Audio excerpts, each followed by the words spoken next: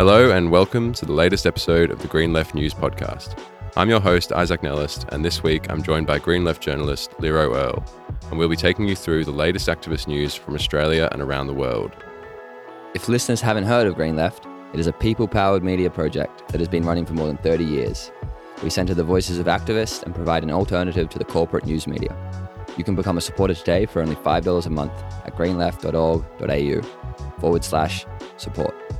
Before we begin, we acknowledge that this podcast is recorded on stolen Gadigal Wongal land. This land has never been ceded and always was and always will be Aboriginal land. Green Left is committed to supporting struggles for First Nations justice.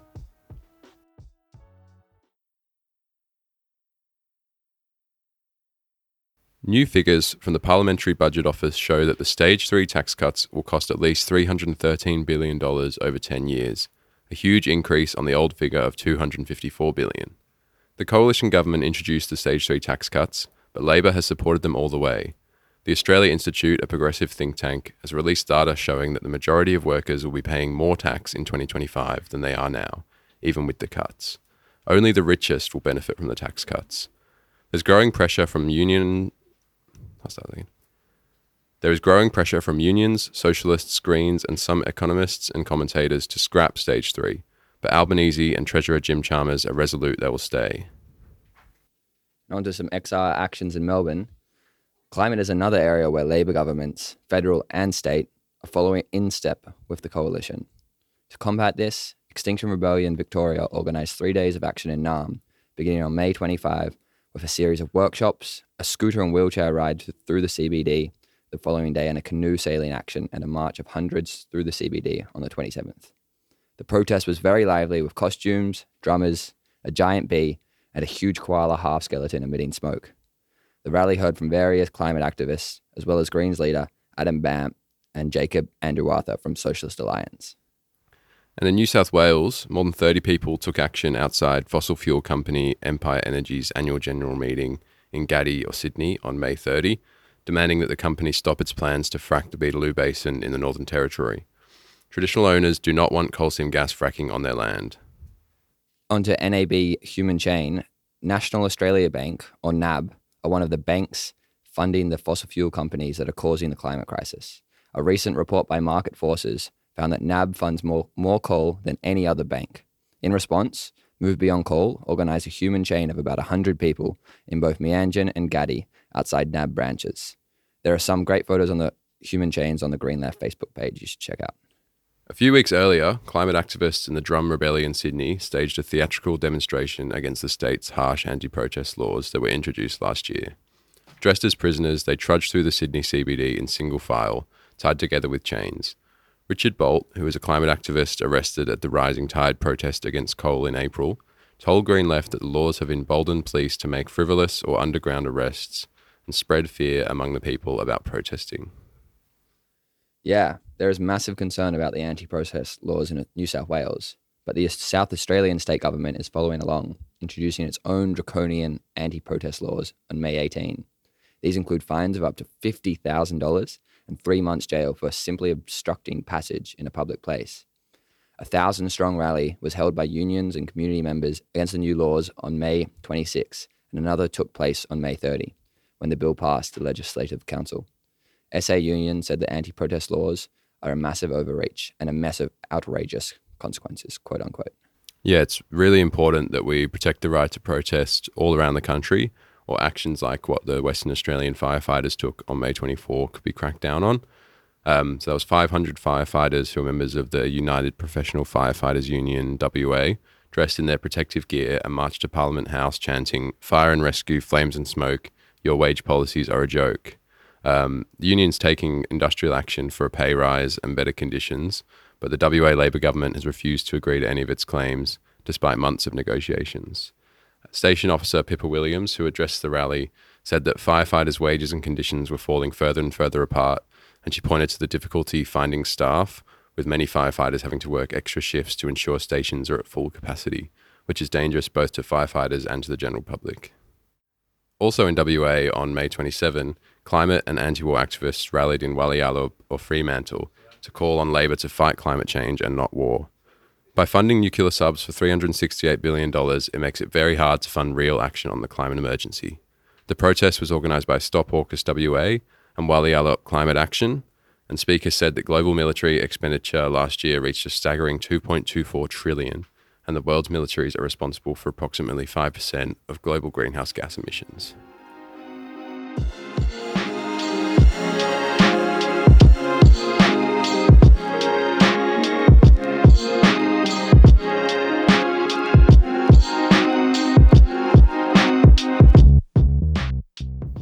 A forum organised by the Refugee Action Collective on May 29 in Naarm heard from Jordan Silverstein, author of Cruel Care, A History of Children at Our Borders, as well as 3 child refugees.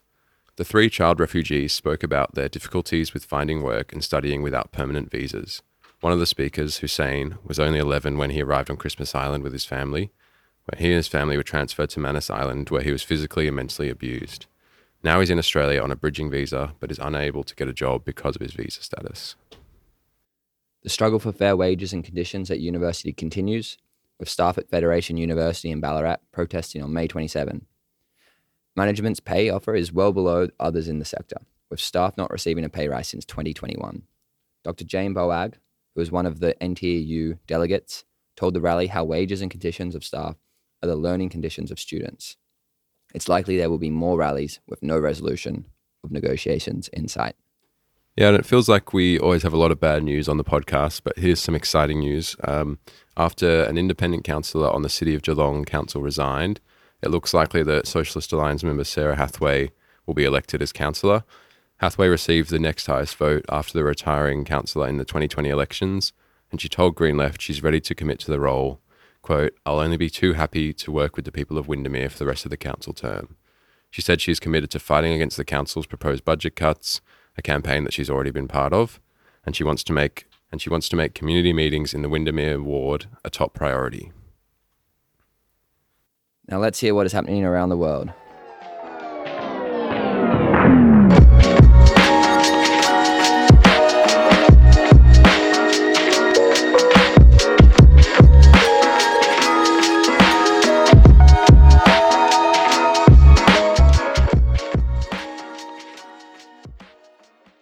Transgender people in the US are under attack. The far-right, white nationalist, anti-abortion, anti-LGBTIQ Republican Party has intensified its targeting of trans people, passing 51 bills in 18 Republican-controlled states that block access to gender-affirming healthcare, ban books and educational resources, and include stopping teachers from mentioning sexual orientation or gender identity.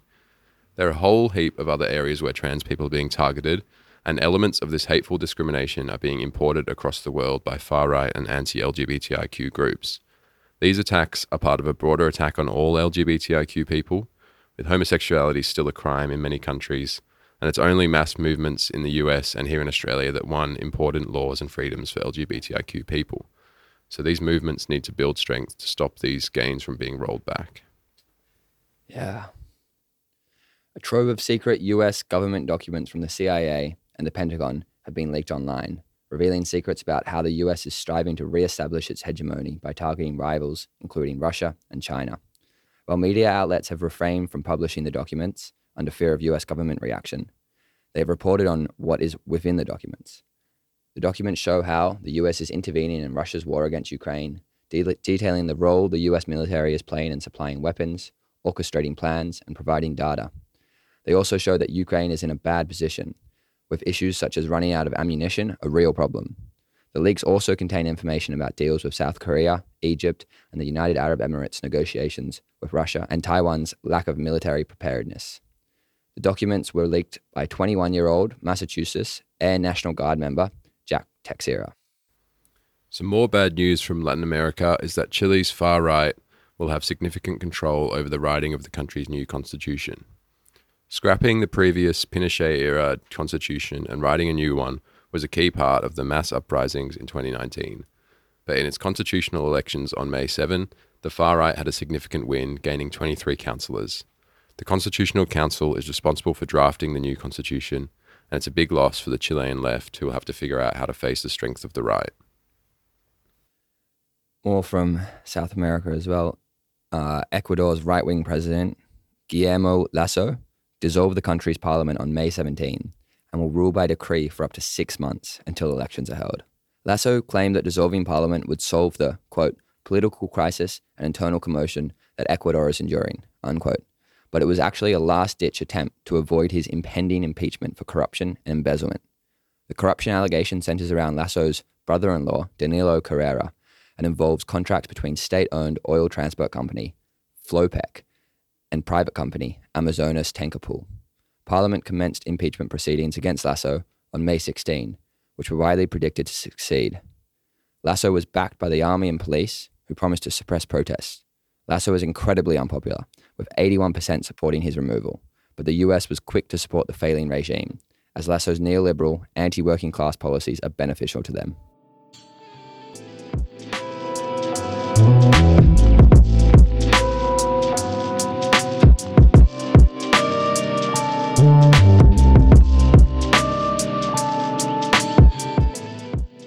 On to Spain now, and the governing Spanish Social Workers' Party, or PSOE, who are a social democratic party, perhaps equivalent to Labour for Australian listeners, suffered major losses in Spain's municipal and regional elections on May 28. It lost 5 or 6 of its 9 regional governments and 11 of its 25 provincial capitals. It looks likely PSOE Prime Minister Pedro Sanchez will lose the general elections originally planned for December, so he's called the dissolution of the Spanish Congress and for elections to be held at the earliest possible date, likely late July. Green Left's European correspondent, Dick Nichols, wrote that one of the key factors behind the PSOE downfall was that left-wing voters didn't come out to vote, particularly in Catalan areas. The other element is the collapse in support for Unidas Podemos, the PSOE's minority partner in the government. The far-right Vox Party increased its vote, as did the right-wing People's Party. There will be more detailed analysis in Link's International Journal of Socialist Renewal at links.org.au. Last episode, we reported that the Turkish elections had to go to a second round after neither candidate received enough votes to win. But now the second round has taken place with incumbent dictator Recep Tayyip Erdogan re-elected president. The result sent a wave of dread and concern through democratic circles and the large Kurdish minority. The elections were unfair, and the victory of the ruling Justice and Development Party in alliance with the fundamentalist Free Cause Party poses grave danger to Kurdish people who are already oppressed by the Turkish government. A series of raids and violent arrests in the Kurdish majority southeast of the country took place after the result, with police reportedly breaking windows and doors and inflicting beatings, including hitting people with the butt of their guns. The pro-Kurdish groups were forced to run as the Green Left Party in the elections when the People's Democratic Party was banned from running. Timor-Leste voted in a new parliament on May 21, one which will likely see the return of Xanana Gusmão as Prime Minister. Gusmão's National Congress for the Reconstruction of Timor-Leste, known as the CNRT, won about 42% of the vote and 31 out of 65 parliamentary seats.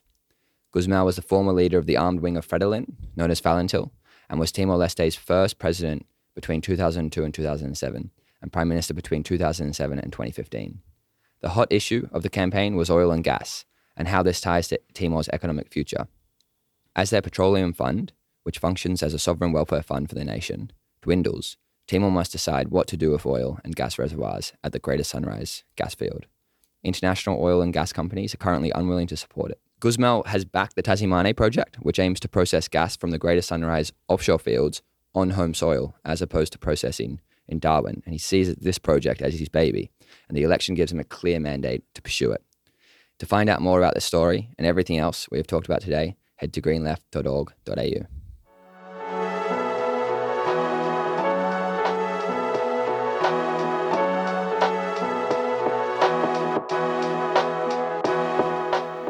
Eco-Socialism 2023, A World Beyond Capitalism, is coming up on the weekend of July 1st and 2nd in Naarm at Victorian Trades Hall.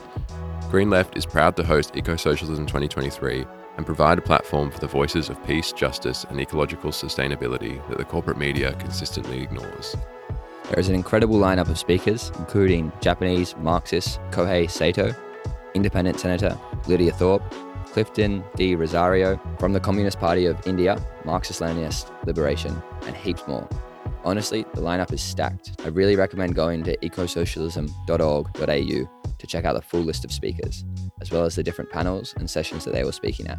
You're not going to want to miss Eco-Socialism 2023. Get your tickets today. Green Left runs on people power. We don't accept corporate donations or advertising, so we need your support to continue. It's only $5 a month to become a supporter and only $10 a month to get the hard copy paper delivered to your door. You can also donate to our 2023 Fighting Fund, which will help us make more content like this. Go to greenleft.org.au/support to help us out.